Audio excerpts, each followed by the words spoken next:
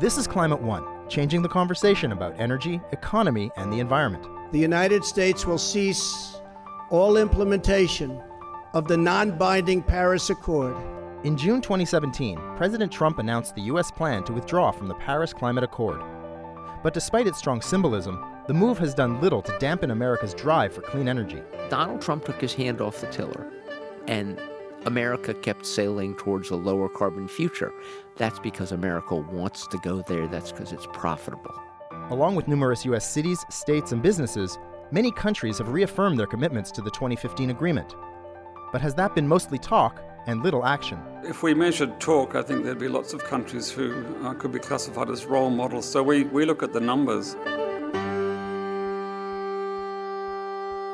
A Paris Progress Report.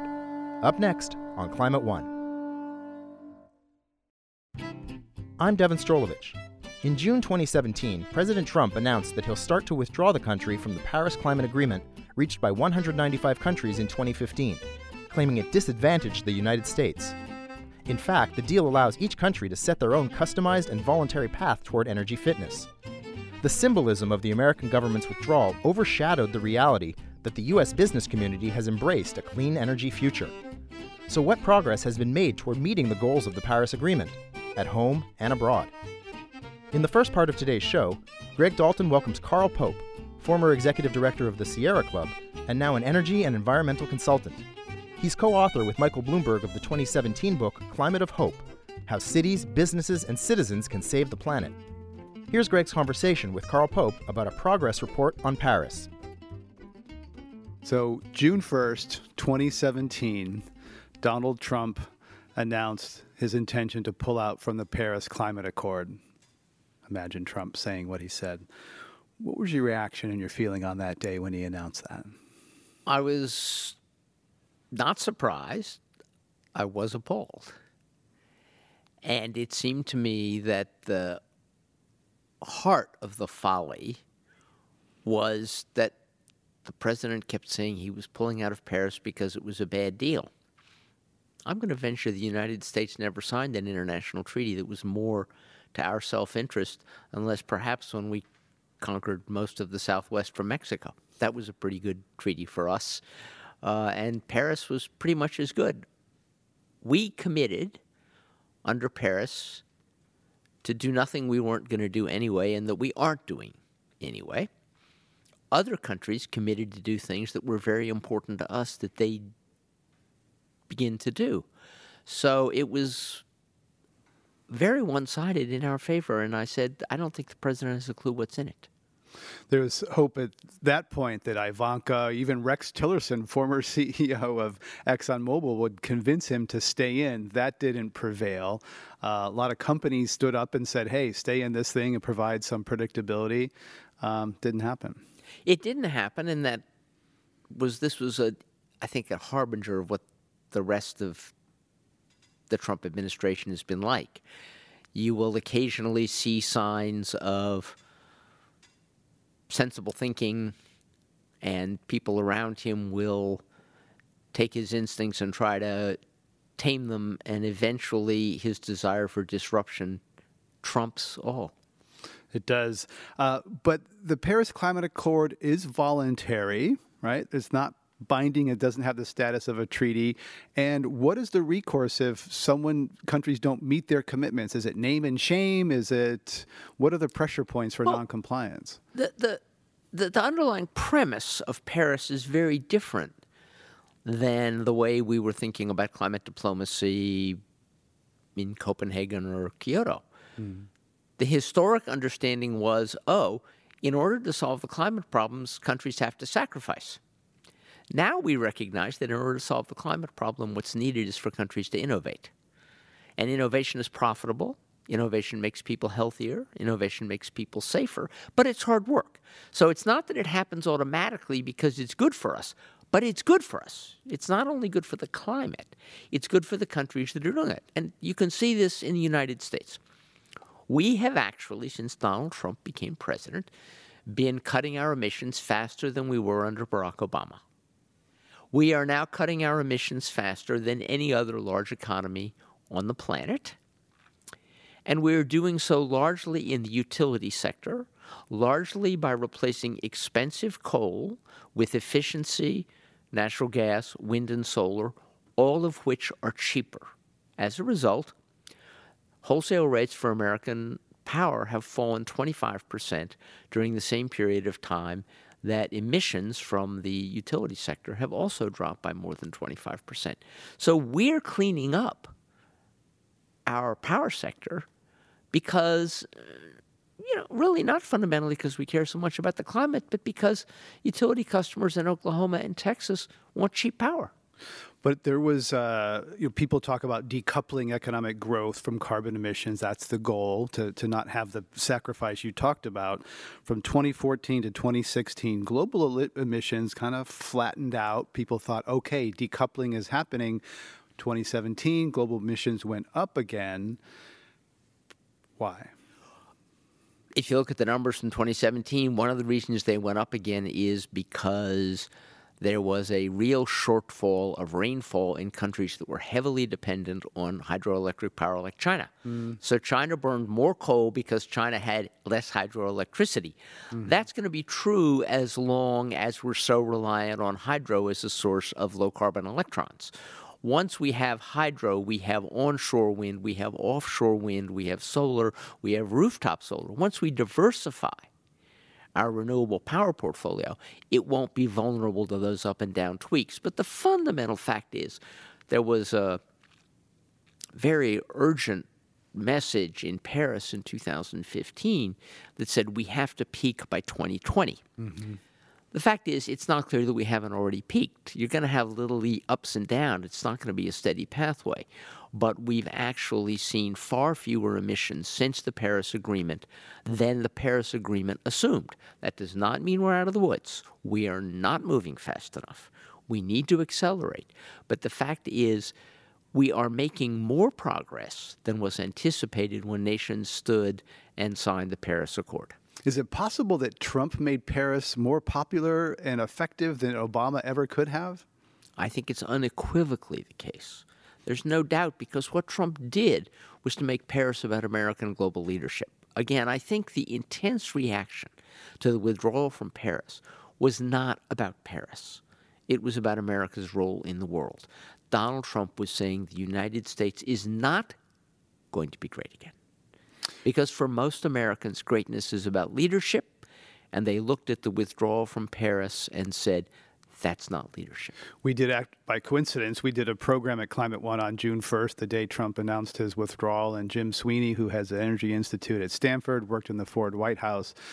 That was his main point, was ceding American leadership on a key point. After that announcement, Mike Bloomberg, who you co-authored a book with, Jerry Brown, got together and did America's Pledge. There's We're Still In, a group of companies and cities around the country. So tell us about those two reactions to the Trump announced withdrawal. Well, when Trump announced his withdrawal, there was a spontaneous flood of, wait a minute, he doesn't speak for me. From mayors, from governors, from CEOs, and I think this was particularly important in the corporate sector. The corporate sector did not want to pick an argument with the president about climate. That's not what CEOs get paid to do, pick fights with presidents. But Trump forced them into the game. They were sitting on the sideline. And Trump, by withdrawing from Paris, threatened their global leadership. Part of what enables American companies to make money in China or Africa or Latin America or Europe is that the United States is a global leader. So what Trump did was a direct economic threat to American business, and American business rallied around. And the first thing that happened was everybody came together in 24 hours around a statement which said, we are still in. We are committed to Paris, and we're going to do our part to fulfill it. It was a reassurance message to the world. It was a solidarity moment in the United States, and it was a symbol of American leadership. And once that happened, Mike Bloomberg and Jerry Brown realized that the world was going to want to know, was this really happening? It was going to be important to measure it. It was going to be important to report it. And it was going to be important to leverage it and use it to encourage other cities and other states and other companies to come into and to do more ambitious things. So they decided to create America's Pledge, which I serve as the vice chair of, along with California ARB chair Mary Nichols.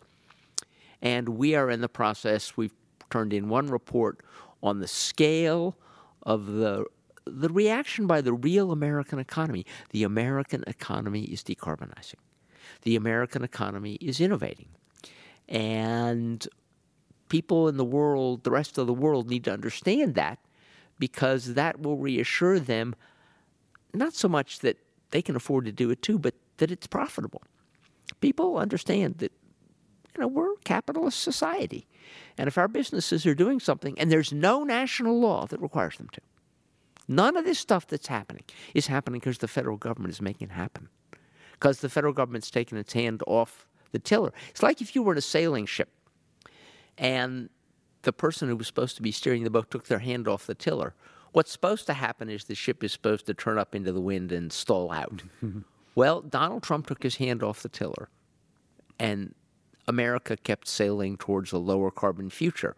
That's because America wants to go there. That's because it's profitable. A couple of the pillars of the U.S. pledge at Paris were the Clean Power Plan and the increase of mileage efficiency to more than 50 miles a gallon. Trump has taken a sledgehammer to both of those. Remember, that it was the U.S., first of all, Barack Obama, President Xi getting together, U.S. and China opened the door to Paris. U.S. had to have credibility. That was Clean Power Plan and CAFE. Now, Trump has taken a sledgehammer to both of those. Is that affecting U.S. leadership and its progress toward Paris? Those were the pillars. Well, I don't think Donald Trump would like us to think that he's a big guy who wields a sledgehammer. I think he's more got like an ice, one of those things you use to break up ice in your refrigerator, and he's pounding at the base of the Washington Monument with it. And I don't really think it's going to do that much, and we can see the results.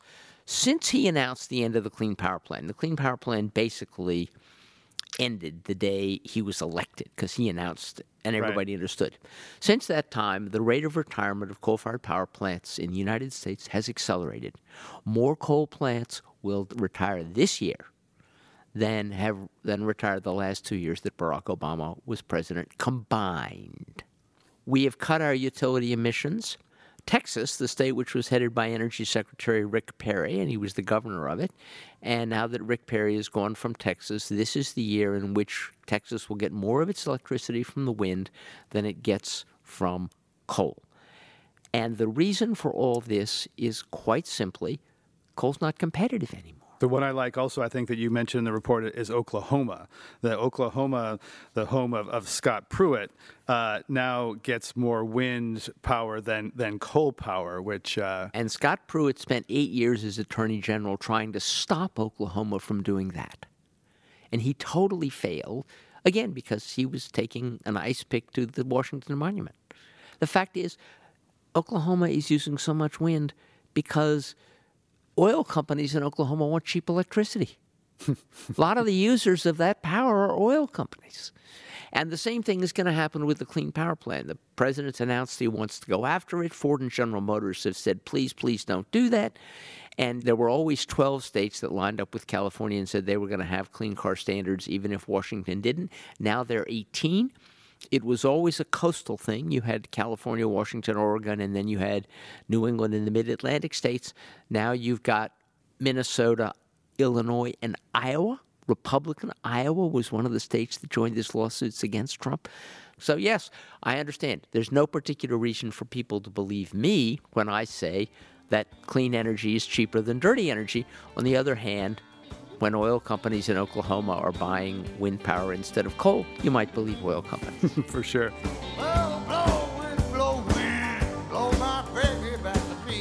You're listening to a Climate One Progress Report on the Paris Climate Accord.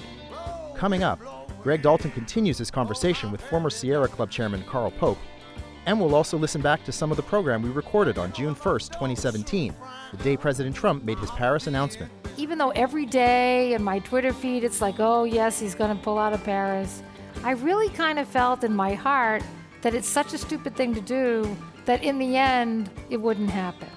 That's up next when Climate One continues. We continue now with Climate One and more of Greg Dalton's conversation with former Sierra Club chairman Carl Pope about progress on the Paris Climate Accord. There's somewhat of a debate raging in foreign policy and other places about whether 2 degrees is attainable, achievable. Paris was set for 2 degrees, and there was sort of the ambitious action, no, we need to get to 1.5 reduction since pre-industrial times. There's been some fairly pointed debates about 2 degrees can't happen, we're deluding ourselves. What do you think? Is 2 degrees delusional? Is it aspirational? I think 2 degrees is not delusional. It's achievable, but it's aspirational. But the key thing to understand is the people who say we can't do it are looking at the wrong mathematical function. If you look at where we are today, we're in bad trouble. Today's emission rates are horrendous.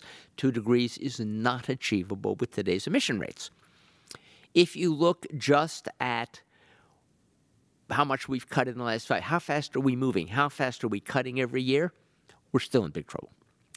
But if you look at acceleration, if you look at how are we doing today, remember 3 years ago emissions were climbing radically. Now global emissions are probably flat. That's a big acceleration.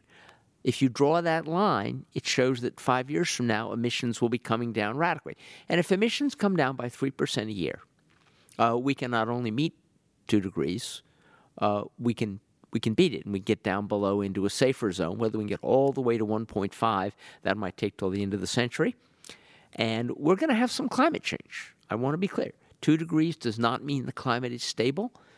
1.5 degrees doesn't mean the climate is stable. We're going to have to cope with and adapt to some level of climate change. What we're trying to avoid is climate change that's so overwhelming that half of the state of Florida vanishes under the water. That's hard to adapt to. So you think we're on track for Paris. Other people say not so sure. There's a lot of urgency in the climate community. There's a lot of despair. There's a lot of anxiety. There's this pre-traumatic stress disorder that psychiatrists have identified. Do you ever have moments where you have to feel like you fake optimism because that's what's going to be effective and that's what people want to hear from you? I don't find it possible to fake optimism, so actually no. And I don't want to say we're on track. I mean, we are moving, and we are moving faster than we were moving under Barack Obama. That doesn't mean we're moving fast enough. We're not moving fast enough.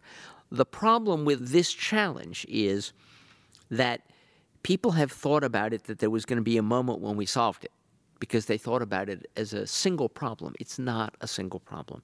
It's a symptom of 5 or 6 problems. But the thing that we have to understand is we have to look ahead. We keep looking at climate through the rearview mirror. Look at what we've done in the last 30 years. We need to be spending much more of our energy looking forward and saying, what are we likely to do in the next 30 years? What do we want to do just for selfish reasons in the next 30 years? And is there a gap between what we want to do and what we need to do? It's not clear to me there is a gap. Interestingly, there have been 3 new studies done by 3 different international consortia of public health experts. Each one of them concludes that the medical savings from solving the climate problem will more than pay for the solution. That doctors' bills alone will go down enough if we actually meet the 2-degree goal, that it will pay for the whole bill. There will be no bill. We will save enough on health care to pay for climate solutions, and then we'll have all these new power plants and all this great new stuff. But $100 billion was the planned transfer of wealth from industrialized countries to developing countries. That's goes back to Copenhagen, Paris. That money transfer is not happening. That's a big part of the equation to help developing countries get the technology they need to do the things that wealthy countries can afford. How can that be addressed? Well, the most important thing to understand is that there are 2 different problems, and they probably have different solutions. Problem 1 is it costs capital to build solar panels and wind turbines. And we need solar panels and wind turbines in Nigeria, and we need them in Bangladesh, and we need them in the Philippines. And those countries don't have enough domestic capital to build those things. Guess what? American banks, European insurance companies, Middle Eastern sovereign wealth funds would love to invest in solar panels and wind turbines in those places. They're good businesses. The problem is it's very hard to loan money into those countries long term because we don't have the right kind of global financial system. So the most important thing we can do is to facilitate direct investment. There's trillions of dollars of capital in Europe, the United States, and the Middle East, and Japan looking for yield, sitting on the sidelines. We need to get that capital on the field. The second problem is damages. When there are hurricanes and floods and other things caused by climate change in countries like Bangladesh, we need a much more robust international assistance system that really insures people against natural disasters and moves in to help them. So there are two problems: the clean energy side, which is a business problem, and the loss and damage side, which is natural disasters and is a matter of a stronger global safety net. Right. And in many ways, climate is a big part of Climate One is climate is not just an environmental issue, it's a public health issue. Exactly. You've been making that point. It's much more than the environment. So what you're talking about, this rise of tribalism globally and nationalism in different places around the world, and yet that seems like we're going tribal at a time where we need to go collective to this great tragedy of the commons that is climate. How are we going to solve a global problem when we're becoming more tribal in our behavior and thoughts? It would be very difficult, frankly, if the world of technology was back where it was in Copenhagen. If solving climate was a big sacrifice, it's hard to share sacrifice in a tribal world. Tribes don't share sacrifice well. If climate is a big opportunity, which is what the numbers show, if climate is an economic opportunity, it's much easier for tribes to compete to grab the opportunity. That's something tribes do pretty well, is they get competitive with each other. Let us be very clear. One of China's major national electrical companies has made a series of very strategic investments in the advanced materials department of major U.S. universities, including some here in California. They have hired those universities to figure out how to make the cost of transmitting renewable electricity long distance unbelievably cheap, because China doesn't want to steal our technology anymore. China wants to develop its own technology. China is off to the races. And the United States, under its present leadership, is not even in the starting blocks. But fortunately for the world, and unfortunately for the United States, India is at the starting blocks, Europe is at the starting blocks, Korea is at the starting blocks, Latin America is everybody else is in this race. We have temporarily dropped out. That is bad news for us. Not actually bad news for the climate, because everybody else will develop the technology that we could have developed. Yeah, China mass-produced solar panels, drove down the price, created a public good, and the U.S. response is to slap tariffs on the import of solar panels. Exactly. And, and now that wind and solar are cheaper in the United States, what do we see the president's cabinet doing? Trying to find ways to resurrect Harry Truman administration-style industrial policy to keep uncompetitive coal plants open. I mean, literally, the model that is being suggested for Donald Trump of what it is to be a great American president is to be Harry Truman and nationalize the utility sector so we can keep unaffordable power plants open and deny electricity customers access to cheap electrons. That is pretty strange. Greg Dalton has been getting a Paris progress report from Carl Pope, former chairman of the Sierra Club and now an energy and environmental consultant. As Greg noted earlier, on the day that President Trump announced the U.S. plan to withdraw from the Paris Agreement, Climate One recorded a program assessing the administration's climate record up to that point. Greg's guests that day were Amy Jaffe, Executive Director of Sustainability at the University of Davis Graduate School of Management, Gil Duran, former spokesman for California Governor Jerry Brown and U.S. Senator Dianne Feinstein, and currently an advisor to billionaire climate advocate Tom Steyer, and Jim Sweeney, Professor of Management and Engineering at Stanford University and Director of the Precourt Energy Efficiency Center. Let's listen as Greg asks them about the Paris Accord on that day in June 2017. Amy Jaffe, how did you feel when you heard the news, when you saw that statement about draconian burdens and those sorts of things? You know, I was in line buying my lunch, and I was sort of reading it on the sort of teleprompter, you know, what the TV was on silent. And it was almost surreal. You know, I am always an eternal optimist. And I really, even though every day in my Twitter feed it's like, oh, yes, he's going to pull out of Paris, I really kind of felt in my heart that it's such a stupid thing to do that in the end it wouldn't happen, right?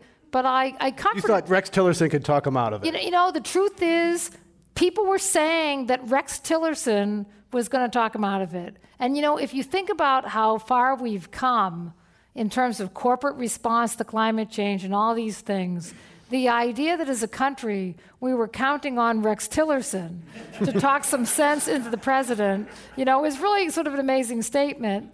But, you know, I talked to some journalists as it was sort of unwinding before, you know, today, and really, truly, a lot of climate policy in this country is both designed and implemented at the state and city level. They're at the forefront, always have been in the forefront, and you just have to roll the clock back a little at a time and remember that under President George W. Bush, a lot of states took initiative.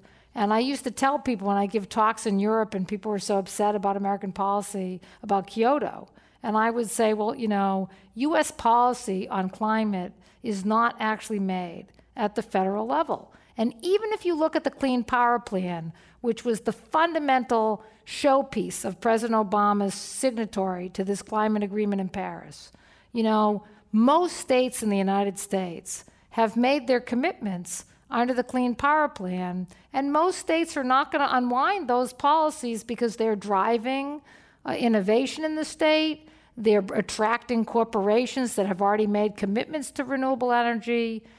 People are seeing it as future jobs. We've got China with a carbon price. We have Europe with strong technology drive coming from their car industry and from their trucking industry and from other segments. And so really, truly, when the president says that there were all these draconian things that his predecessor agreed to, a lot of those things are going to stay in place. And one last point, not to overstate this, but the one thing that I might have guessed as an energy expert that the president would unravel and would make it hard for us to meet our climate obligation under Paris was that President Obama committed to have the oil and gas industry capture their methane leakage. And our Congress, surprisingly, sustained that policy, right? And so the president couldn't even undo that proposed regulation. So it is a little bit disingenuous to talk about these onerous things that we agreed to, since we're probably going to do most of those things. John McCain came in and offered a decisive vote on that, keeping those methane regulations in place. Gil Duran, let's talk about three different touchstones: democracy, economy, and the environment. And the narrative that's been put forward here by the president saying that action on climate hurts jobs. Touch those three stones for us. Well, the whole Trump experience has been a waking nightmare, and so this is just the latest installment. But at this point, it's sort of something we're becoming accustomed to, sadly, because it's constant. It doesn't stop. And so, really, to me, the most striking thing, because we knew this was coming, was that every single thing Donald Trump said was the opposite of the truth. It was the reverse of the truth. And this is very deliberate, and it's by design. It's to tell this other reality, that in reality, when we talk about the role of the economy and the role climate action plays in the economy, it's our biggest opportunity. And China certainly realizes that what Trump is doing is against prosperity. When we talk about democracy and standing up and doing what's right for the American people, this action only serves a very narrow interest of American society, people in fossil fuel companies. This is the opposite. This is against the best interests of the American people. It's against democracy. You know, we know that majorities of people, even in Republican majority states, supported staying in Paris and support climate action. And so, everything he said was the opposite of the truth. And we see this across the board on all of the issues. And to me, that's the scariest thing about it, is when you're in a democracy and you're doing nothing but lying, what is your actual strategy and what is your end game? Jim Sweeney, there's an amazing array of people and institutions that came out in recent days in support of the Paris Climate Agreement. As Amy just mentioned, Rex Tillerson, former CEO of ExxonMobil, Gary Cohn, chair of the National Economic Council, Arch Coal, Peabody Coal, Chevron, Exxon, ConocoPhillips, IBM, Coke and Pepsi, when are they on the same side? Lindsey Graham, John McCain, all in favor of Paris. And when the president it was clear he was going to pull out of the Paris Climate Agreement, Jeff Immelt, CEO of General Electric, said, quote, "Climate change is real. Industry must now lead and not depend on government." So where's industry go? I think this is actually consistent with what's been happening over the last 20, 30 years now. What I found is quite remarkable is that the energy per dollar of GDP in the U.S. economy has been declining about 2% a year average for the last 40 years since the oil crisis in 1973. Some of that was federal government, the fuel efficiency standards. Some of it was what the state and local governments did. California's done a lot. But a large amount was what industry has been doing and innovating in ways to reduce energy in the products. General Electric has been a wonderful example. I mean, even the airlines, which we all love to hate, it's interesting to know that since the oil crisis in 73, they use half as much energy per seat mile as they did in 73, but per person mile, they use a quarter as much energy. And this has been all private sector. How does that math work out? Are some people standing? How does that math work? Yeah, the planes are a lot fuller, if anybody's ever noticed this. Okay. But it's dynamic pricing. You check on the price of the flights one day, you go to buy it 3 days later, it's an entirely different price. You try to use your frequent flyer miles, and you can't use it on this flight, but you can use it on that flight. It's all part of large-scale optimization problems that the airlines use in order to keep the planes full and so as to make more profit. But in the act of making more profit, uses less energy per seat mile. So right now, Jeff Immelt was absolutely right. Industry is going to take a lead in innovation, but so are states and local governments. You see cities around the United States and Canada that are taking very innovative steps in order to have more efficient use of energy or have cleaner energy. And I kind of keep focusing on more efficient use of energy because by a factor of 10 to 1, that's how we've decarbonized our economy, much more than the cleaner energy. It's been energy efficiency. So it's been industry, state, and local governments, and individual households with change of attitudes. Those are going to have to keep happening, and people are going to have to say, just because the federal government's not doing it, just because the federal government leadership have their head in the stands, we don't have to, because after all, an industry making a decision on its investments in new technologies is not going to look just 4 years in advance. They look a long ways down the road. So people have to believe that after Trump, whenever that Trump administration ends, they're going to have to live with the reality. And so I think industry is going to look beyond this. Jim Sweeney, director of the Precourt Energy Efficiency Center at Stanford University, speaking at Climate One on June 1, 2017, the day President Trump announced the U.S. withdrawal from the Paris Climate Accord. Coming up, Greg Dalton gets an international Paris report card from physicist Bill Hare, one of the leaders of the Climate Action Tracker. Even countries that simply don't like the rating that we've given them have come to us and told us that. You haven't heard about who those countries are, so that's an indication of the level of trust that countries have towards the Climate Action Tracker Consortium. That's up next when Climate One continues.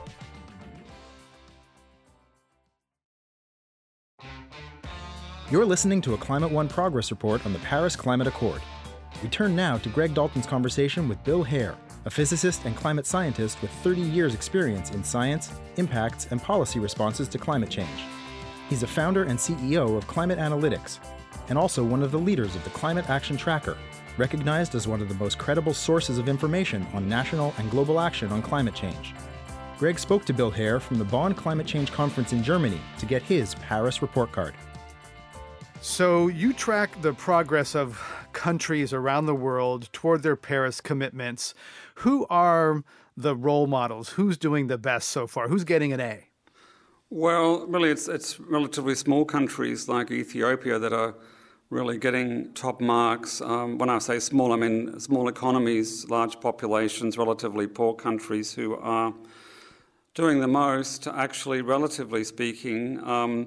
There are others that are making progress, but by far not enough. But a very interesting example, actually, is India, which is moving towards a 2-degree compatible pathway, not quite consistent with the Paris Agreement's 1.5-degree limit, but their massive investment and encouragement of renewable energy in India, which is now cheaper than coal, and the slowdown of coal investments leads us to give them a higher rating than many other countries. And that is reflective of the policy settings in India and the way in which the Modi government has moved, in particular, to push forward climate change.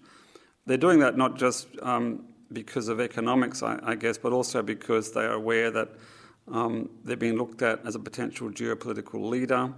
They're aware that China is moving forward, and so there's an emerging sense of mild competition, I guess you could say, between China and India on climate change.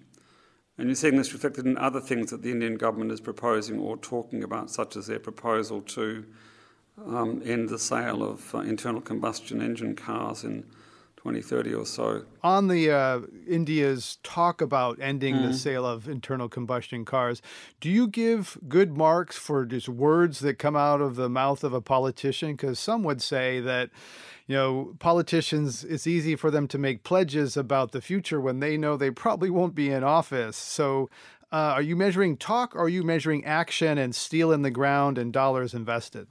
Well, if we measured talk, I think there'd be lots of countries who could be classified as role models. So we look at the numbers. We look at what the current policies that governments have in place and try and calculate what that means. We look at the country's pledges, the NDCs, nationally determined contributions, as they're called, and quantify what that means. And we may use a government statement perhaps to qualify an assessment if it's on the border of one category or another, insufficient or critically insufficient. Then we look at what the country's saying and the trend of what's happening.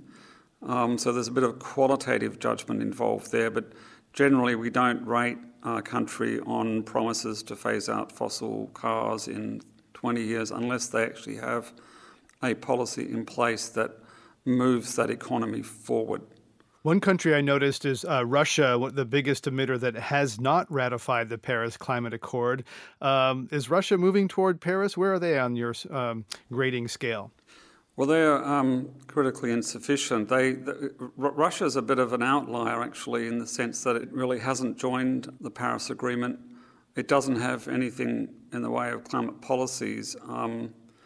I think we all worry a bit about where Russia might end up in terms of, will it become an obstacle to progress? Will it cause trouble as it has historically? So it has a lot of fossil fuel interest, not just oil but coal. So it's a potential problem area. I think many tend to overlook the significance of Russia in this context. And the paradox is that Russia could do an enormous amount of good if it moved in the direction of renewable energy and so on. It's also highly vulnerable to the impacts of climate change. So I think for many observers, the Russian situation is quite frustrating. You rank Japan as highly insufficient. Is that because they went to coal after the denuclearization after Fukushima? Well, in part, it's about coal in Japan. It's also about the dependence on natural gas and oil. I mean, Japan is an interesting example because they have already a highly efficient economy and they have a massive potential to move in a cleaner direction. And I think that Japan is basically losing out a bit economically by not moving out of coal as fast as would be economically justified. So, if it persists with its investments to invest in even more new coal plant, then it's going to be in a very bad position in relation to the Paris Agreement.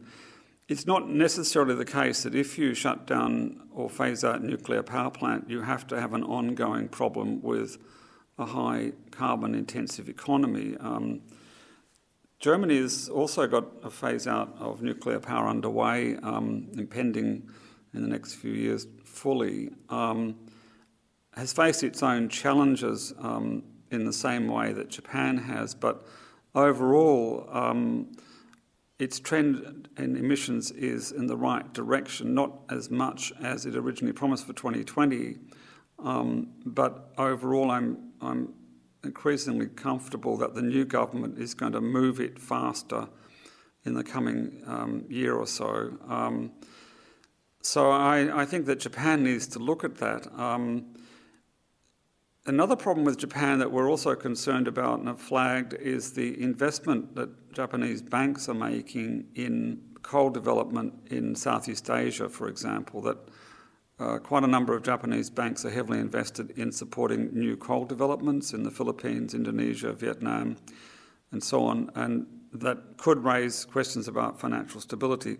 Japan hasn't really moved to provide the signal to its financial institutions that it's time to look in a different direction than carbon-intensive investments. So that's another dimension to, actually both Japan and Korea in this context.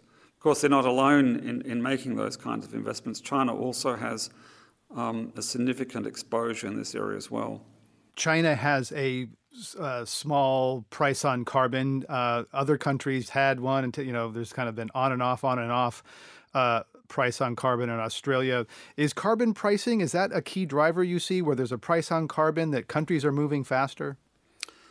Well, ultimately, I think most economists would say you've got to have a price on carbon in the long run to bring about the transitions needed to cause those small changes in behaviour that add up collectively to larger changes in emissions reductions.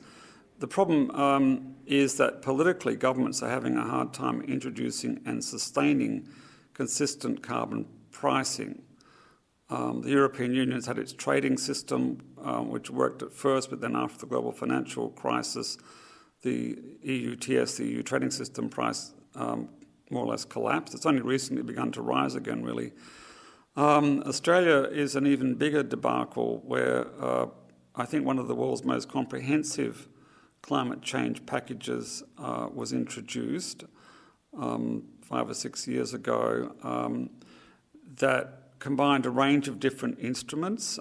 It set up a Clean Energy Finance Corporation, it set up renewable energy agencies, it had a carbon price system coming in, building towards a trading system. It had measures to offset the cost of increased electricity in poorer households through compensation systems.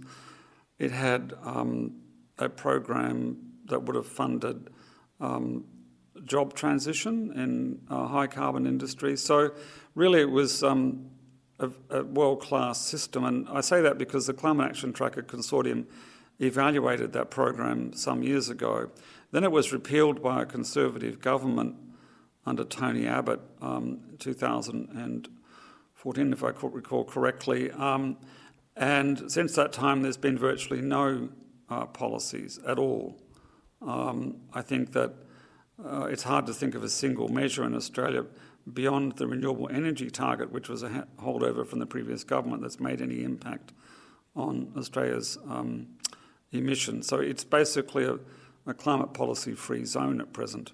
So that raises the question whether democracies which zig and zag, Australia was, if I recall, the first national election in which climate change was a primary issue, and it was heralded as a success, and then it was undone by a succeeding government. That raises the question whether democracies can stay the course and get the job done over the decades required, or if other forms of government, more authoritarian, state-driven economies, you mentioned, China comes to mind, of course, even perhaps South Korea.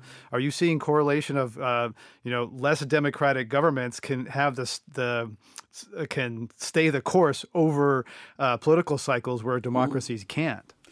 Well, I think the picture is pretty mixed. I mean, sometimes the United Kingdom is accused of being the mother of all democracies, and it, indeed has stayed the course over a very long period of time on climate change through different governments, both sides of the fence, if you like. So that's an example of a government that has been able to move forward, not always at the same rate, not always at the same level, but has moved forward as a body politic. And then the counterexample, I guess, on democracy is Australia. But in the middle, you have countries like India, which is the world's biggest democracy, which is beginning to progressively move forward, maybe not as fast as would be economically justified, but the political pressures inside India to deliver to farmers and towns and villages access to electric energy, electric power for pumps, lighting and so on. And the government's finding the only way to cost-effectively do that is to roll out solar. That is an example of democracy at work.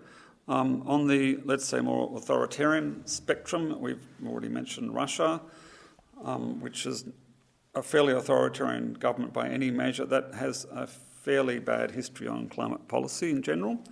Not universally bad, but I think overall not a good story to tell. China has also a fairly authoritarian government, and it has moved forward consistently in a way, but if you unpack the Chinese story, a lot of the momentum on climate policy has stemmed from big city population level concerns about air pollution and the increasing unrest that has caused. And so the central government has reacted to try and bring in measures to reduce emissions, which on the back of that begin to eliminate coal. And it's begun to address automobile pollution, which is also a big issue in Chinese cities, by moving towards electric vehicles. So that story is complicated because the Chinese political developments within a relatively authoritarian regime are prompted by the outbreak of citizen concern and those governments reacting to that, which is a good measure of the political effect that concerns about environment, pollution and climate change can have on governments. What's been the impact of the U.S. announced withdrawal from the Paris Climate Accord? We've heard people in the United States say that Trump made Paris more popular than Obama ever could have domestically, but internationally, what's been the impact, if you're able to measure this, of the U.S. saying we're not going to lead and we're not going to even be part of Paris? It might be a bit unkind to say bemusement, but it wouldn't be far from the truth. I think that compared to when President Bush rejected the Kyoto Protocol, when it did cause a major crisis, the withdrawal of the Trump administration, or the announcement that the Trump administration does not intend to ratify the Paris Agreement, caused a shock. But the whole system quickly coalesced around the momentum for the Paris Agreement to proceed. And as a consequence, at the international, the multilateral level, where the Paris rulebook is being negotiated and so on, I don't say we've seen a really big impact, actually. I think we see the same old problems we've always had with these negotiations. I don't see a fundamental problem like I did after the Kyoto Protocol repudiation. At the domestic level in some countries, then there are voices that say, look, the US is not moving forward, we shouldn't, we should wait, we should stop, we should go slow. and we should watch out for what the US is doing and basically put a pause on climate policies. Those voices, vary in influence depending upon the country. I don't think they're having a dominant effect at all, actually. If anywhere, perhaps this is influencing most of all the Conservative government in Australia. One issue where the US actually is playing a constructive engagement role in the present negotiations is contributing to discussions on transparency, monitoring, reporting, etc. in a constructive way. And I guess that may ultimately reflect a longer-term judgment of the United States that it needs to know what other countries are doing as much as anyone else.